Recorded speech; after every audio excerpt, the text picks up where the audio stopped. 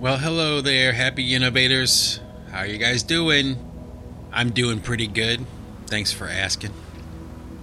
Just kind of settling in here in my studio. I got my cup of coffee. I'm ready to do some talking today and put a little bit of cinnamon in my coffee today. Did you ever do that? Just sprinkle a little bit of cinnamon, stir it into your coffee. Kind of is a game changer. It's delicious. And I got a lot of stuff I want to talk about today. But before I really start getting into everything, I would be remiss if I didn't at least mention the recent passing of the world famous guitar player Eddie Van Halen. And I don't know, I guess if you've been listening to this podcast for any length of time, you probably have gotten the idea that, this guy was like a hero to me.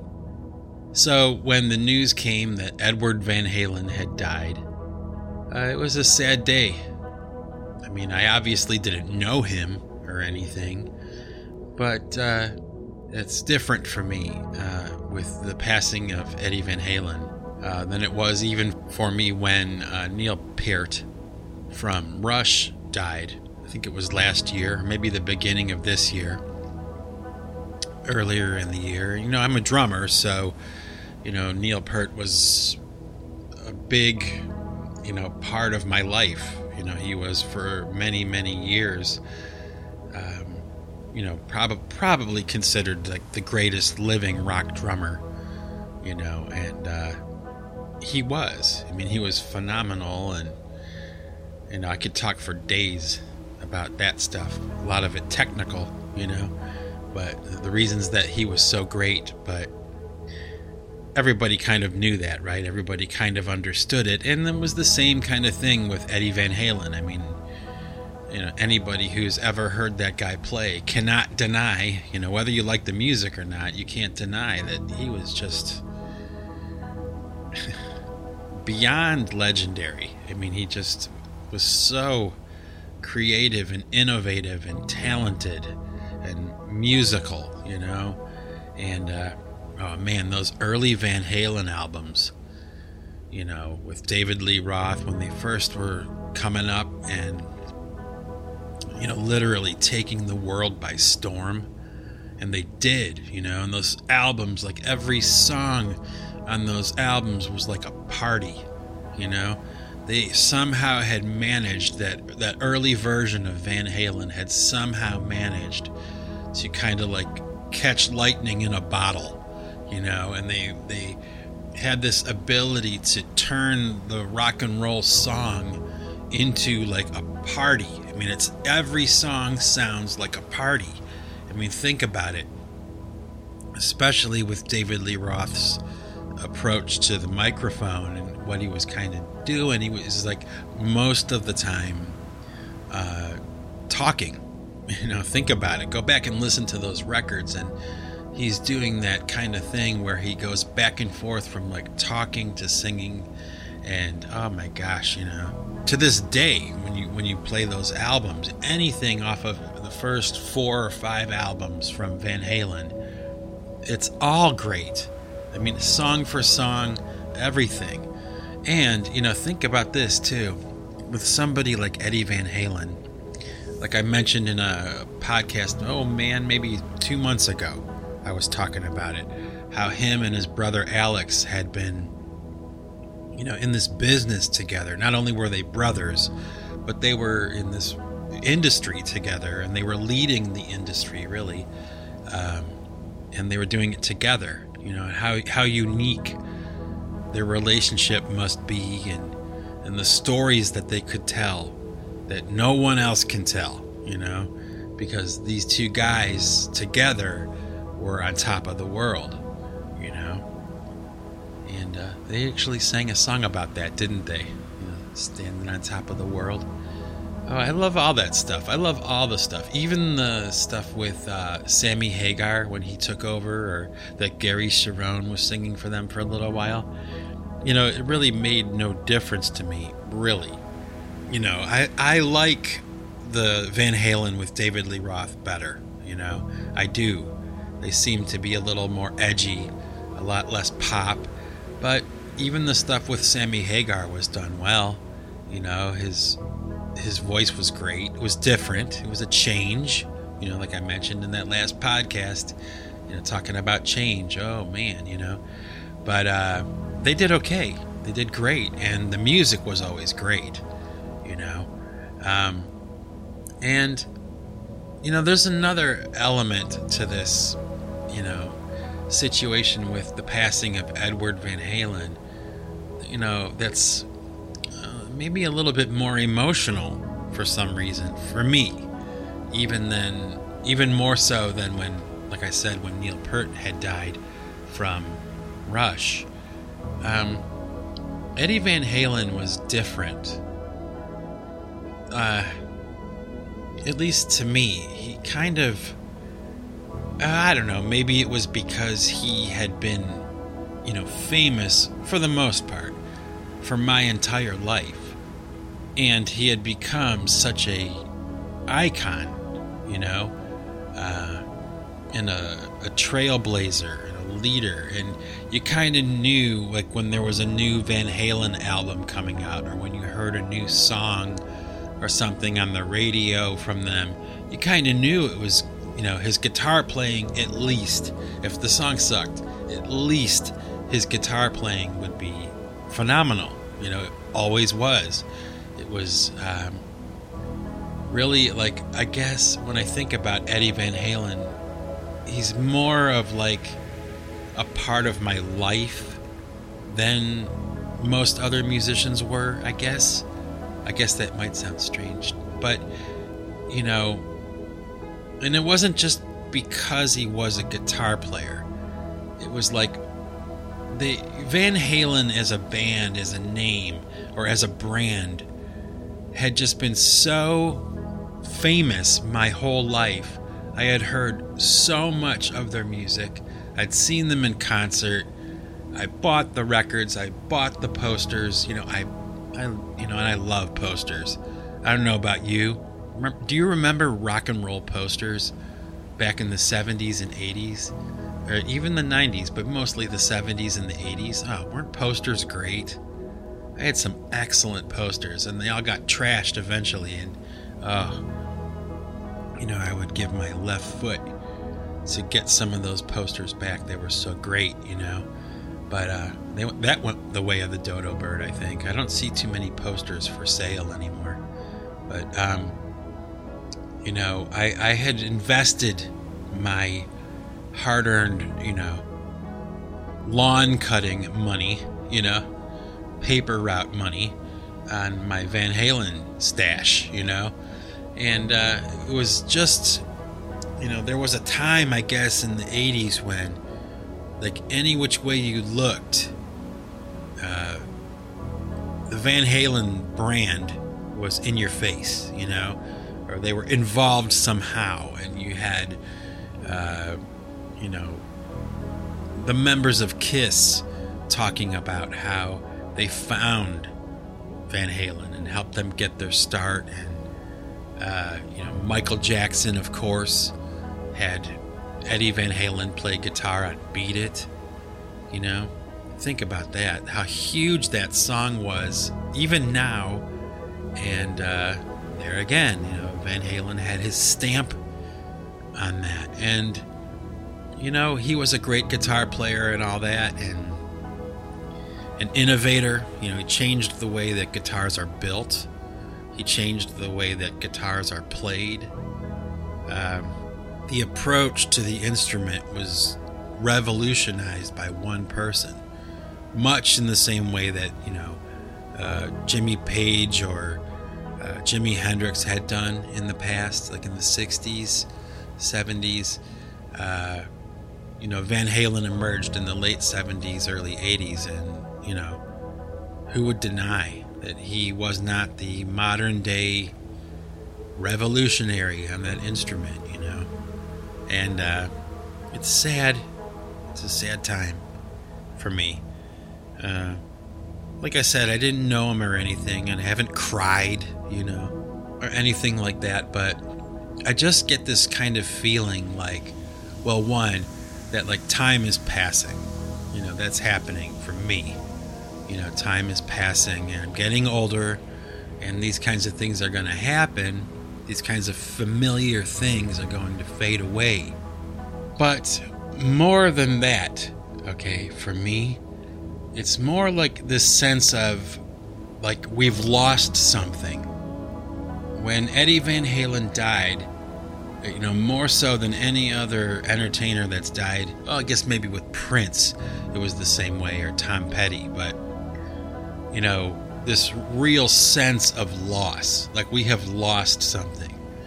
And I definitely get that feeling when I think about the situation with Van Halen, you know, that we were kind of like, I guess, privileged in a lot of ways, that we've lived in the same time that he did.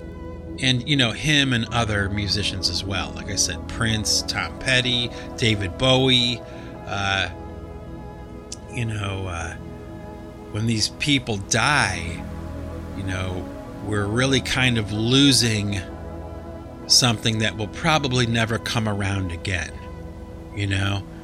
And, you know, it's not the worst thing in the world, you know? I'm not, you know, groveling on the ground, sobbing, you know, rubbing gravel through my hair, you know?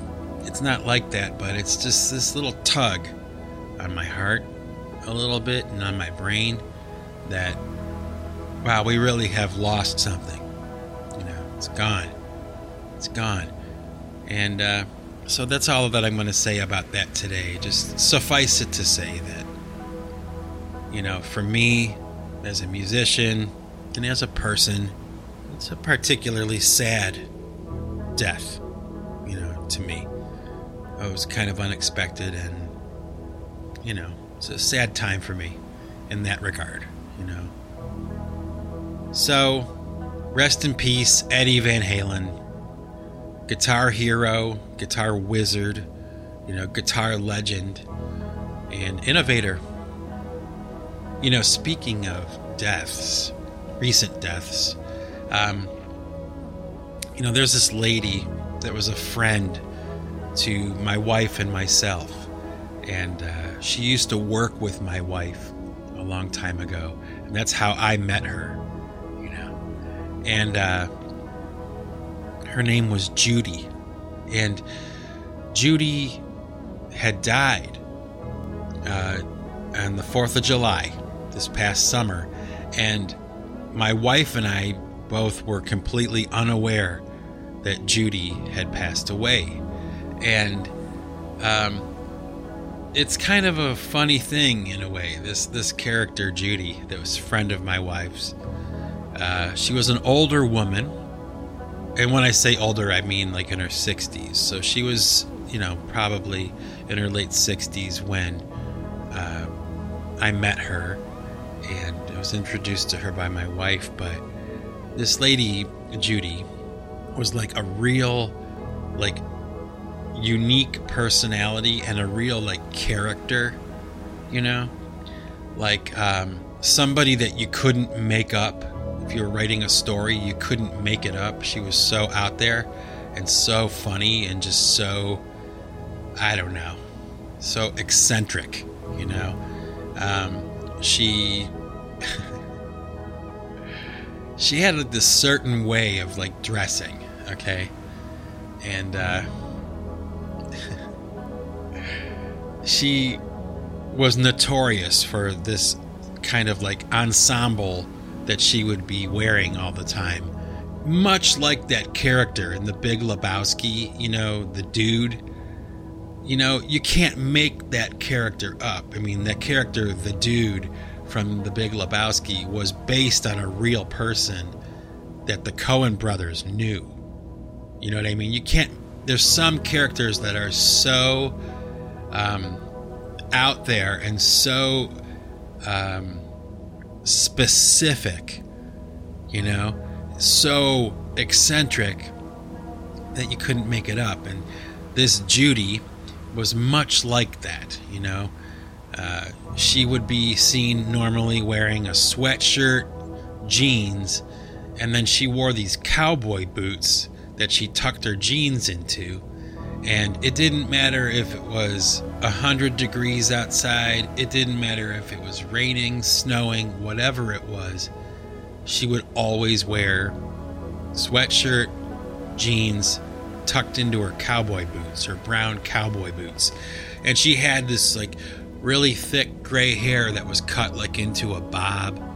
And she was like, to me, maybe like the quintessential New Englander. You know, she had, that New England Democrat look to her, even though she was from New Jersey originally. So she was a transplant here in New England, like me and my wife. She had that look. She had that look and like a stereotype almost. But she was so unique and so different and so staunch. Like my wife would always say, she was a staunch character, you know. And it's kind of funny because, my wife was telling me many years ago before Judy died, she was like, Judy was talking about you today, referring to me. And she was asking my wife if I had any brothers that she could date. So, according to my wife, Judy liked me a little too much, okay? Which is kind of funny and endearing, especially if you knew her. She was really a funny character, a funny person. And, my wife and I were both kind of taken aback by the fact that she had passed away. And, it's because this woman was like such a force of nature. She was in her 60s and 70s, and she was running for political office in her local area. She was an activist, very outspoken, not afraid to speak truth to power. She was really living that lifestyle and really that kind of person. And it's one thing to see that kind of thing like in a movie or in a story, but when you meet someone in real life who's like that, who has those qualities, it's really entertaining, if not anything else, to like hang out with somebody like that for a while and just watch them move through the world. It's pretty damn funny. And I gotta say, I'm really sad that she passed away. I hope that she went on to greener pastures. She kind of had like a rough life a little bit. She was single her whole life. She almost got married once, but that was like back in the 60s. And something kind of happened and fell through. So she wound up being alone her entire life. And from time to time, my wife and I would go over to her house, and I would kind of like help her out around the house, doing some of the yard work or moving heavy things, kind of helping her out. So, my wife and I both, instead of calling her Judy, like in our house, we had given her the nickname Boots, because of those cowboy boots. And mostly because the first time I ever saw Judy, the first time I ever laid eyes on her, my wife and I were driving down the road, and there she was walking along the side of the road with a watering can and, of course, her sweatshirt, jeans tucked into the boots, gray hair cut into a bob, hunched over, carrying this watering can down the road, and she was watering the different flowers, like in the town square area. She was watering the flowers. Apparently, she had that responsibility. And my wife said, "Hey, that's Judy. That's her right there." The first time I ever laid eyes on her. And I just, I started laughing, I think out loud. I couldn't believe it, She was just so, what is her deal? What is going on there? And so we started to refer to her as Boots, in our house. So my wife would come home from work, and she'd go, "Oh, you'll never believe what Boots, said today, or what happened with Boots today." We never called her Judy. We always called her Boots. So, in our house, even though Judy, or Boots, has passed away, she'll live on in our house, in our memories, and in our hearts, because she was a character that both my wife and I had grown to love, like, very much. We cared a lot about her, and even though she was feisty and spunky and causing trouble and, you know, that kind of thing, she was never, like, cruel or harmful, you know. Crazy, maybe, you know, maybe. I would rather say eccentric, but, you know, there's a difference between someone who's crazy and they're harmful and somebody who's crazy and they're just funny, you know, or they're just entertaining, you know. And she falls into that latter category, you know.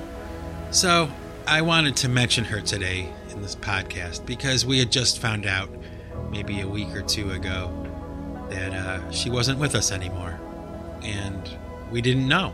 We didn't even know. No one called us or told us or anything. So, you know, rest in peace, Boots. Love you, baby. Wherever you are, I hope you're happy. You and Eddie Van Halen are probably hanging out together, and you're probably driving him crazy with your political opinions. Yeah. Anyway, speaking of Judy's, you know, the other night my wife and I had decided we wanted to watch the movie The Wizard of Oz. You know, it's one of those movies that, you know, even though I've seen it a lot over the course of my lifetime, it's still kind of fascinating to watch just because it's, you know, it's The Wizard of Oz. You know, it's one of the greatest films of all time. But, you know, this time around when we were watching the movie, I kind of had like a revelation. I kind of had an angle of thought that I hadn't had before, even though I'd seen this movie 1,000 times. You know, I kind of like focused, kind of honed in on the character of Dorothy that Judy Garland is playing in the film. And, you know, she, of course, is playing this young girl, you know, this young farm girl from Kansas, right? And, you know, I had never really paid too much attention to that. You know, I kind of had the overview of the story rather than focusing in on her character. But it occurred to me this time around when we were watching it, and maybe you will agree with me, maybe not, I don't know. But I got this impression and this thought from watching Judy Garland in The Wizard of Oz, that she was playing a young girl, and like the attitude and the demeanor of this character she was playing is so different than, you know, what we would call a young girl, a little girl, like now. You know, she's so different. Her attitude, her understanding, her obedience to her parents or her grandparents in that story. And I know that the character of Dorothy in The Wizard of Oz is, you know, based on a character from a book, you know, a fairy tale, you know, not a real person, you know. But Judy Garland was portraying the character from that book. And that character that she was portraying, I would argue, is based on, you know, maybe like how little girls used to be. You know, maybe, right? Based on somebody that Judy Garland had known or the director had known, and they wanted her to emulate these qualities, and they gave her this kind of costume, and they gave her this kind of hair and this kind of personality, right, that she was portraying. And it had to be based on somebody, right, in real life. And I just got to thinking about that, you know. I'm not even sure why or what it means, but it's like there's something very important there, I think, in the difference between the character Dorothy in The Wizard of Oz, that kind of person, that kind of girl, and the modern day version of that girl. They're so vastly different. I mean, just think about it. The clothes and the attitude and, of course, the technology and the education and all that. But, the more I thought about it, the more I kind of felt like maybe, I don't know for sure. I haven't quite worked this thought out, but, maybe we have lost something, in that realm. We have lost, or I should say, young girls, modern day younger ladies have lost something that young girls used to have, and they don't have it anymore. And I don't know if it's an innocence, I don't know if it's naivete, I don't know what you'd want to call it, but there was a part of me that genuinely felt maybe a little bit saddened by that, a little disappointed,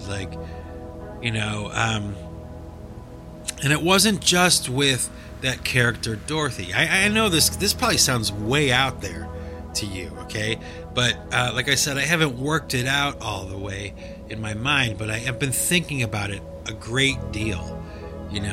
This idea that we have lost some kind of innocence or something, and it wasn't just with that Dorothy character, it was also with the other characters that were around her in the movie. Now I know it's just a movie, I know it's just a story, but those characters, her grandparents and the farmhands, that eventually became the Lion, the Tin Man, and the Scarecrow, they were based on somebody. They were based on people, real people, in some way, I am sure, right? They weren't just invented out of thin air. And maybe, the world used to be that way. I was asking myself that question, is that possible? Was the world ever really the way it was in The Wizard of Oz, like in the beginning of the film? Was the world ever really that way? Or was it just total fiction? And the answer is no, it is not total fiction. The answer is that, yes, the world, reality used to be like that, where girls were allowed to stay girls as long as possible. And, with the men and the women that were the adults that were the guardians of this young lady, Dorothy, it was a sign of success and I guess a sign of power, right? And that they had protected her innocence as long as they did. There was a time when, it was extremely easy for young girls to disgrace their families and disgrace themselves. And I know, we can get into all that, the morality and all that stuff, but that's not really what I'm talking about. I'm talking about something deeper than that even, that, maybe we've lost something as a society, as a culture, that's just not there anymore. And why is that? I don't know. I don't know why that has faded off, into obscurity, why it went away and was replaced by some other kind of demeanor or mentality. I don't know for sure. But I get the distinct impression, having thought about this a little while, that there's something there to study. There's something there to analyze and think about. And, just go back and watch The Wizard of Oz yourself. If you don't understand what I'm talking about, go back and watch the first, 20, 30 minutes of the film, and you'll, and watch it through this lens that I am now presenting you with, and see for yourself, it's just night and day. It's night and day from the way the world is now. You know, the world then compared to the world as we know it now was so different, and I'm not sure that it's better. And I'm also definitely sure that we cannot go back in time and all of a sudden change everything back to the way it was. And I'm not even sure that the world would want to, you know, even if it could. It's not going to happen. And that's not what I'm arguing for. All I'm saying is that to me, I'm pausing for a moment and kind of taking some time to digest and like understand that there is a world of difference between the way the world was, you know, back in the early 1900s, you know, as compared to the early 2000s. And yeah, I know, time passes, things change, blah, blah, blah, blah, blah. I know that, you know. I'm rational and I'm logical and I can get there on my own. I don't need somebody to tell me, you know. Of course I understand that, but I don't know. It's just something that I knew I wanted to talk about in a podcast. I knew I wanted to put it out there in the ether because it's something that's been on my mind. And I just knew that it was something that I wanted to put out there in the ether. Maybe throw it your way and see if there's anybody out there that kind of understands what I'm talking about and maybe agrees with me, you know, that...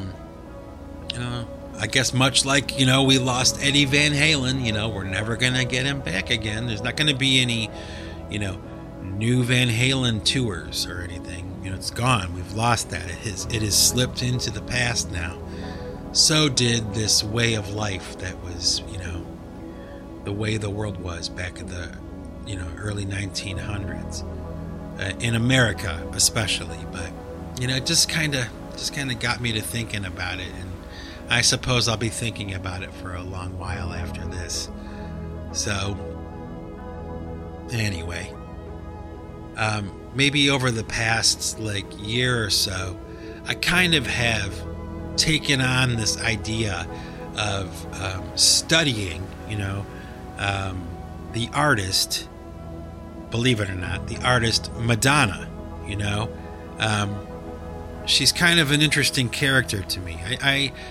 I don't like all of her music, and I certainly don't hate all of her music, you know, and I'm not a huge fan. I have never bought one of her records, but a lot of the time, let's say if one of her songs comes on the radio, I won't turn it off. I'll listen to it. A lot of her songs are decent. Well, they're actually not even her songs.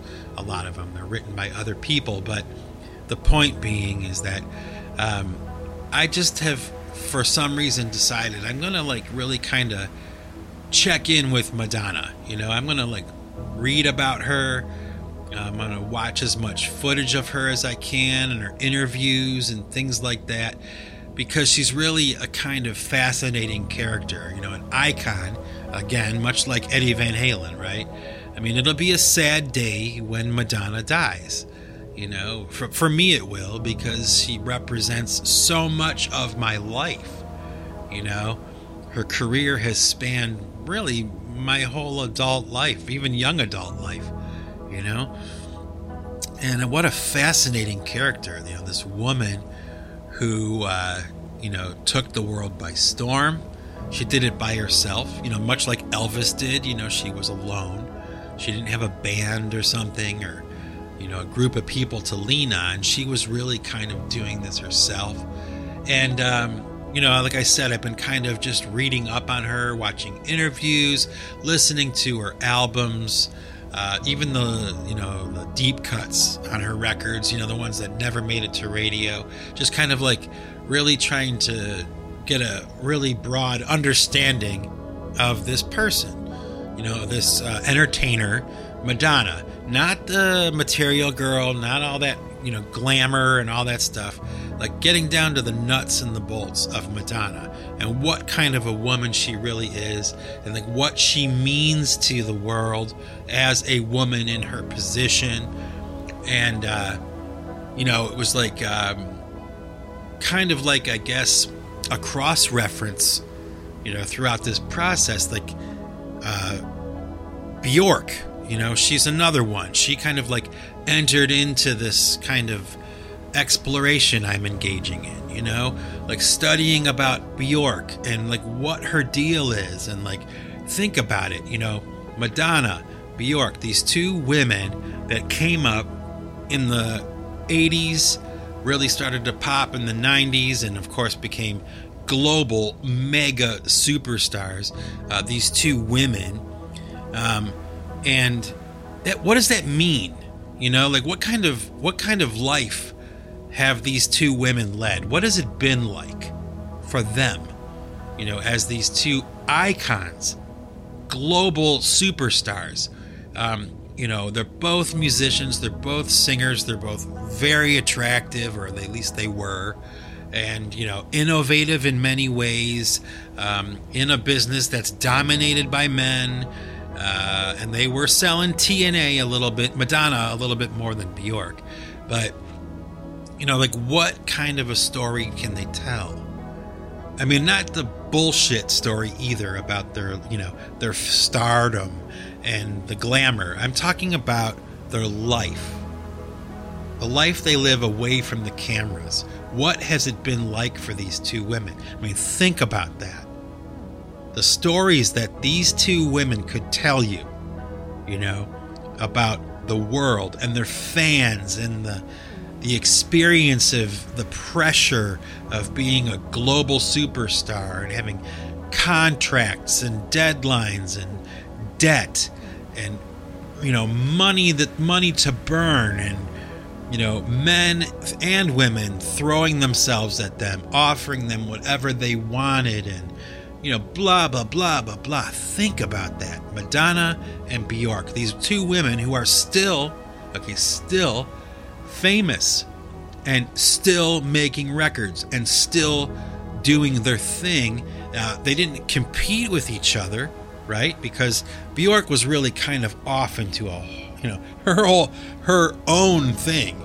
If there was ever a singer or performer that was doing their own thing, I mean, let's face it, Bjork, she takes the cake, But Madonna was not so far away from that, really. She was an innovator.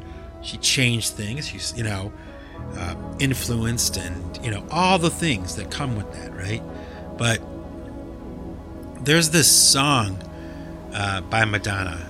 I forget what it's called. I think it's called Unconscious. It's one of those tracks by Madonna, and there's a handful that I really like. Okay, and I thought the video was just wicked. It was just excellent, very well done production from the roof to the ceiling. Like it was done well all the way around, right? And I didn't realize it until I started to kind of dig a little bit that song I'm talking about, Unconscious by Madonna, was actually, okay, now this is true. This is a collaboration between Bjork and Madonna. Isn't that crazy? I had no idea. Okay, Bjork and Madonna, these two extremely famous women, really, they're both musicians, but really they're polar opposites, really. Okay, although they do have a lot in common. They collaborated on a song together, and it just so happens to be one of the songs by Madonna that I like the most. Now, I tend to like Bjork more than I like Madonna's music. I listen to more Bjork stuff because she's so outrageous and out there, and I admire that about her. And she really, truly is a great singer, performer, and, she delivers. It's the real deal. She's one of the only artists, in my opinion, who's managed to do it right from the beginning to the end. She stayed weird. She didn't get too normal. She's creative and interesting and just, way out there sometimes. And, like I've said 1,000 times before on this podcast, in the world of music and entertainment and things like that, weird is a currency. Okay? In the real world, with normal people and everything, it's a very easy way to put yourself on the fast track to being ousted or shunned by people, because most people try to stay normal, keep their head down, not be recognized or noticed, that kind of thing. They just want to live day to day, but in the world of entertainment, being weird is very important, at least in my opinion or from my perspective. Okay. And Bjork takes the cake. She is the prime example of weird in music and entertainment, and how that can preserve your career by being weird instead of sexy, or by being weird instead of like angry and tough, or whatever it is that other musicians have adopted as their persona. Bjork went with weird. Madonna went with sexy. And as we see now, as this situation is currently, Madonna's career is really kind of taken a hit, because she was selling TNA. And as we all know, time is the great enemy, right? If you're going to be selling TNA, there's a window of time where you can be shaking that stuff in the camera. And after that, unfortunately, it's a young girl's game, right? Madonna is still kind of like hanging on, in my opinion. I feel that if there was ever a person who kind of like stayed at the party too long, it's her.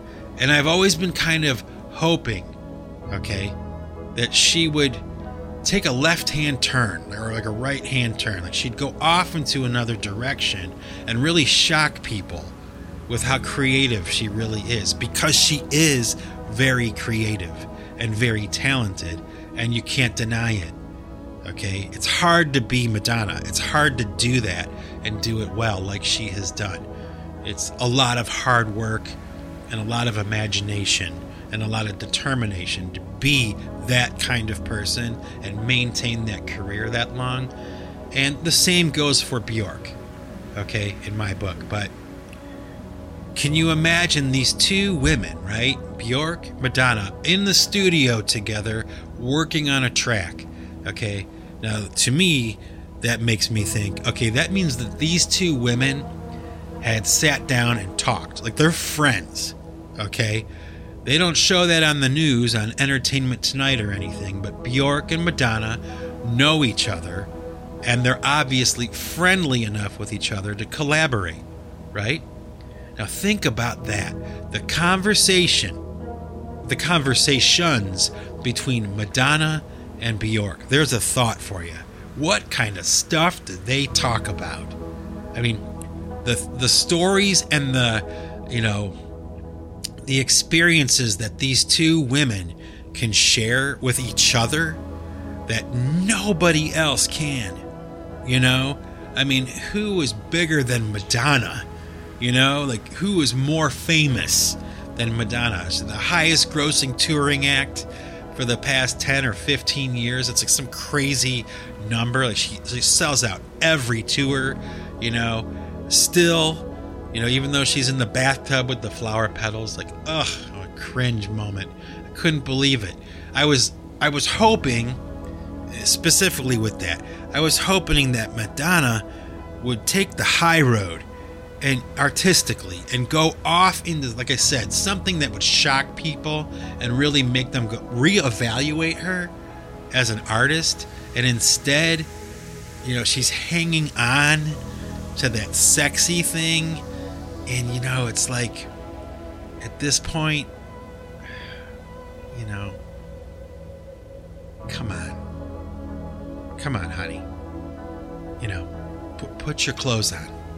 Okay, it's time for you to put your clothes on and make great music. Can you do that? Can you put your clothes back on and get in the studio and make music that blows people's minds? I mean, it's not like you don't have the resources, Be an artist. Stop being a centerfold, because you're not anymore. Time has not worked to your advantage. And unfortunately, you're not like Bjork, who never really made it about TNA or selling her body. It was about, I'm weird, here I am, take it or leave it. And people, a lot of people, myself included, were on board for that. So the takeaway is this: as you step away from the podcast today, thinking about what I'm talking about, if you're still even paying attention, right? Because this is kind of out there, these things I'm talking about, these thoughts, but this is how I think. Sometimes, not all the time. I mean, I don't walk around with my head in the clouds all the time, but it's good to do. It's good to look at something sometimes and break it down and try to understand it and really try to get an understanding of it, And so the takeaway from this discussion about Madonna and Bjork is just think about the lives these two women have led as women in the modern world. Think about how far away they are from Judy Garland, from Dorothy in The Wizard of Oz. A perfect way to illustrate, what I'm talking about here. But just think about the lives these two women have led and are continuing to lead. Like, to be a fly on the wall when Madonna and Bjork are sitting down and really talking about stuff. What do they talk about? Can you imagine what a crazy, crazy life they've had? These two women, and the stories they could tell, and the things they saw, and the money they spent, and the things they tasted, and the places they visited, and the men that threw themselves at them, and the marriages and divorces, and all the entertainment business stuff, and having hit singles, and all that stuff. The stories they could tell, the things they could talk about, Fascinating. And you'd never know that they're friends. You'd never know they know each other. You'd never know, because it's not something that's publicized. But it's something to think about. If you're a happy innovator, you'll know what I'm talking about. And you'll get it. You'll understand what I'm saying, And if not, well, I can't help you. This is a place in a podcast for weird people, okay? And weird is something, trust me, like I said, weird is currency in this world of, entertainment and things like that. Weird is currency. And Bjork is the living testament to that. If you want to see a performance, let me tell you, little sidebar here. If you want to watch a performance that will blow your mind, okay, a vocal performance, type into YouTube Bjork live on Jules Holland and watch her performance. She's wearing this little green dress, no shoes, she's up on stage just going off, on the microphone. Really a stellar performance by her and her band that was behind her. But like I said, if you want to be impressed, take my advice and go watch that. Watch that woman sing. Watch her body, watch her face, watch her eyes and the intensity that she has. And it's not an act, it's the real deal. When you're watching Bjork on Jules Holland, they have captured a moment that, I go back and watch it sometimes just to get inspired because she's that good. Okay? So, anyway, I've been talking for, almost an hour. I guess I have a little bit of time, so I'm going to share a story with you. Something that had entered my memory, a little cap off the end of this podcast. And I had wanted to talk about it because it was just one of those things that made such a difference to me, because I've talked in the past about encouraging other people, like the idea of being encouraged by people, or you encouraging someone else, like giving them confidence in themselves. It's something that is very hard to find. You don't really get too many examples of that in your life. And maybe if you're lucky, you do. But for most people, there's not a whole lot of encouragement. There's a lot of people out there who really need somebody to, give them some encouragement, give them some, props, give them something to get excited about and inspired, and there's just not a whole lot of that. But this one day, this is what I wanted to say. This one day, I was working this really difficult job as a landscaper, and it was really, really not a pleasant job, not a pleasant working environment, although I love working outside. The people that I worked with were the biggest assholes I've ever known in my life, and there were about 12 of them and one of me, and it was like they were just the biggest. They weren't very kind people, and they were no fun to work with, and they made sure that every day that I had gone into work, there would be some kind of something, right, that would offend me, hurt my feelings, piss me off, make me angry, frustrate me, whatever. It's like this band of jackasses had decided that they were going to make my life miserable for no real reason at all, really. Okay, but this is how it goes sometimes when you work in the world of, shitheads. This is what it's like. And I just had this awful day, the worst day ever. And after work, I was hungry. I wanted something to eat. So I stopped at a fast food place. I think it was like a McDonald's or a Burger King or something, okay? Just to grab something to eat, tie me over until supper time for my drive home, And so I get in line at this fast food place, and I recognize this guy who's at the front of the line. He's somebody that had seen the band I was in, a few of the bands I was in, I guess. He is somebody that had, paid to see me play, a fan. Okay, I guess you'd call him a fan. And he had his little kid with him, So he turns around and looks at me, and I look at him, and we make eye contact, and I acknowledge him. Like, hey, what's up, man? Because I recognized his face. I didn't know his name, but I recognized his face, and he recognized me. And, this is the worst day ever, okay? I need to emphasize that. It was just like a really bad day. Have you ever had a really, really bad day, at work or something? A really bad day? Well, this was my really bad day. Discouraged, hungry, tired, hot, uncomfortable. Just a crappy day. And this guy with his kid turns his kid around to look at me, okay? And he points at me, and he says to his little kid, "You see that guy over there? That's the best drummer in the world." Pointed at me. He said that to his little kid. Now, okay, I'm not the best drummer in the world. I know that, okay? And I don't need anybody to, tell me, okay? I know, okay? But I was a small fish in a small pond. But to have such a crappy day, and then at the very, very end of the day, to have that kind of compliment come from somebody unsolicited, and he was saying it to his kid, he wouldn't lie to his child, he was speaking truth to his child, at least according to him. And I'll tell you what, it was a short little thing. It happened very quickly, but I never forgot it. I never forgot it. It was something that was stuck in my memory from that day forward, not because of the compliment necessarily, because like I said, I'm a decent drummer. I'm not the greatest in the world, okay?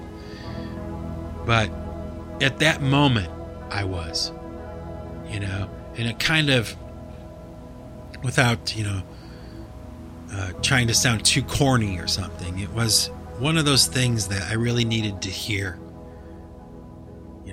at that moment. Encouragement, reminding me, that all this stuff I'm doing with the music and all that stuff, it's not for nothing, and it was just one of those things I'll never forget, and I wanted to share it with you. Why do I want to talk about that? Because it's an example to all of us of like how we can be for each other, right?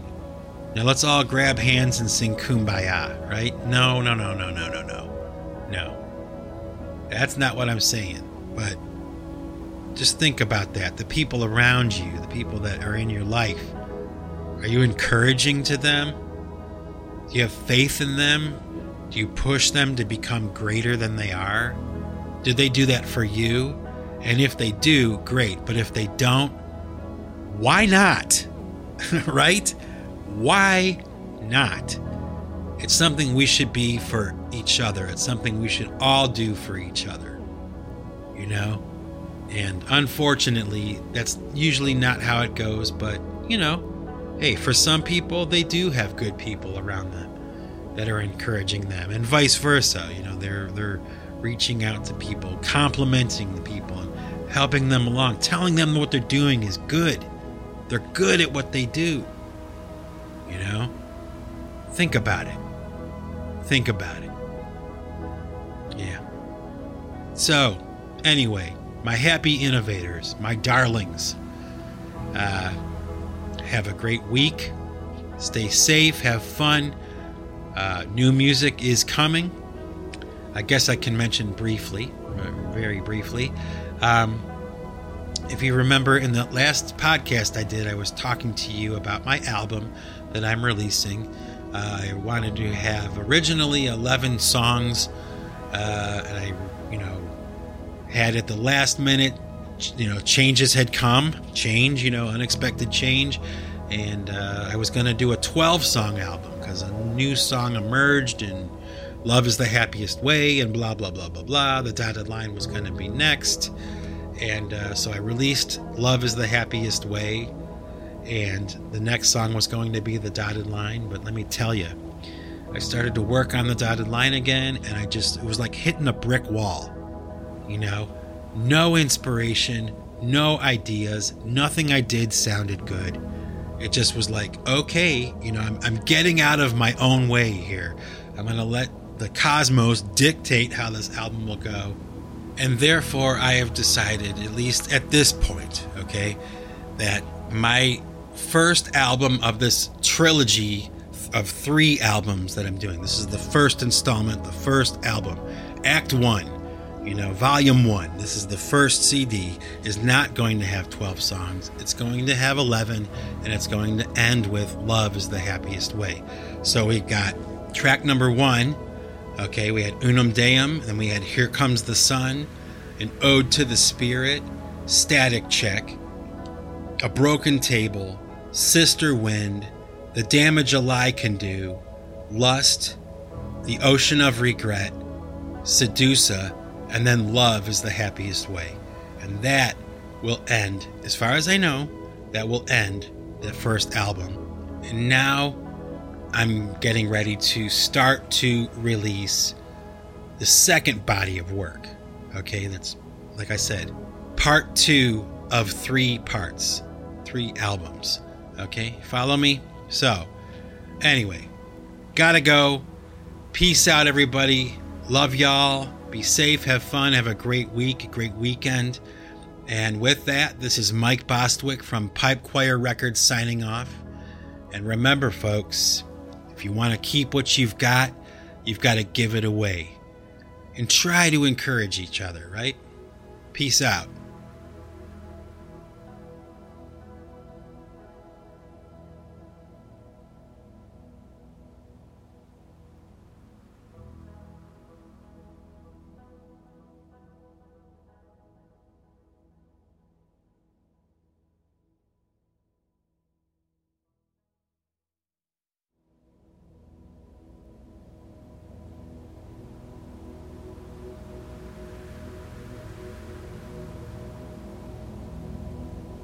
Well, hello there, happy innovators, the ones who had the inclination to stay behind a little bit because you wanted to hear some music, right? Did you think I forgot about you? Oh, come on. Could never forget about you. So here, I got a surprise for you today. I'm going to share with you something that I'm not going to release. It'll only be here on this podcast. It's an alternate version to the song Sedusa. And just briefly, I can describe to you, or explain to you, that the song I released a few weeks back, Sedusa,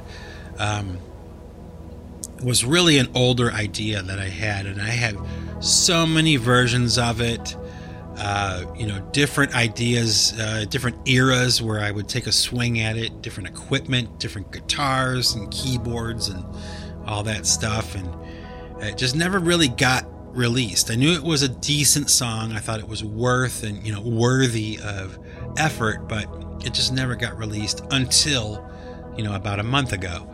And in the process of, recording this song, the one that you've heard, the one that I'm releasing, I made so many things, so many versions of this song. I mean, just trial and error, different guitar tracks, different singing, different approaches to the music and everything, just all kinds of stuff, right? So what I decided I'm going to share with you today is one of those versions of Sedusa that didn't make it to the final cut, but I figured it might be entertaining to listen to and give you an idea, I guess, if you compare it to the version that did get released. It kind of gives you an idea of, like how different certain elements in a song make it sound, or if you eliminate certain elements, whatever. There could be a world of difference sonically, So without further ado, here is one of the unreleased versions of Sedusa that I, knocked together, and it just didn't make it to the final cut. So enjoy a one-of-a-kind version of Sedusa that will only be made available right here, right now. Peace out, everybody. Love you. Have fun. Enjoy the music. And I'll talk to you soon in another podcast. Bye-bye.